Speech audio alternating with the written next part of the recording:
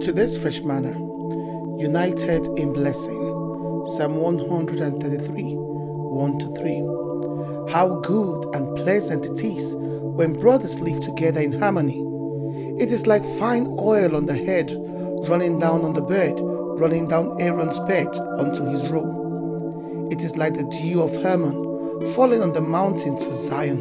For there the Lord has appointed the blessing, life forevermore.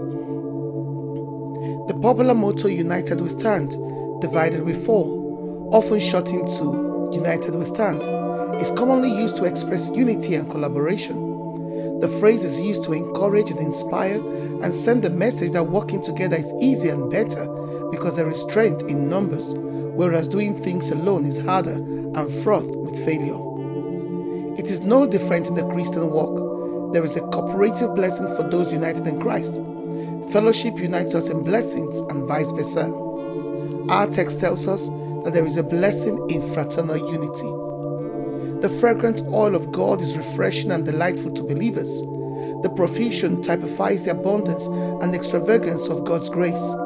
As the dew that falls on Mount Hermon falls in fertilizing power on Mount Zion, so it's unity meant to help the believers in fulfilling a fruit and being fruitful in good works. Ephesians 4:12 implies that blessings have little to do with individual divine favor and protection, and more to do with divine communion that fosters unity and intimacy between God and His people, and unity amongst God's people. When believers work together and operate in peace, love, and unity, it reflects the attitude and heart of Christ. The opening verse says how good and pleasant it is, meaning that God will delight believers who walk in unity and love with everything good, lovely, and attractive. Considering that Jesus' ultimate prayer is for all men in Him to be one, united, I in them and you in me, so that they may be brought to complete unity, according to John 17:22-23. When we walk in unity, the united we stand becomes a lethal weapon in the fight against evil and brings down the rain of blessings we all seek. There is something wonderful about fellowshipping with people of like mind, regardless of who they are and where they're from. When we meet them, we feel like we have known them forever, and the conversation we have with them are so easy and not forced or uneasy because of the bond of love and unity in Christ. We live in extreme times, and there seems to be disunity, division, and competition in every sector of society, including the church.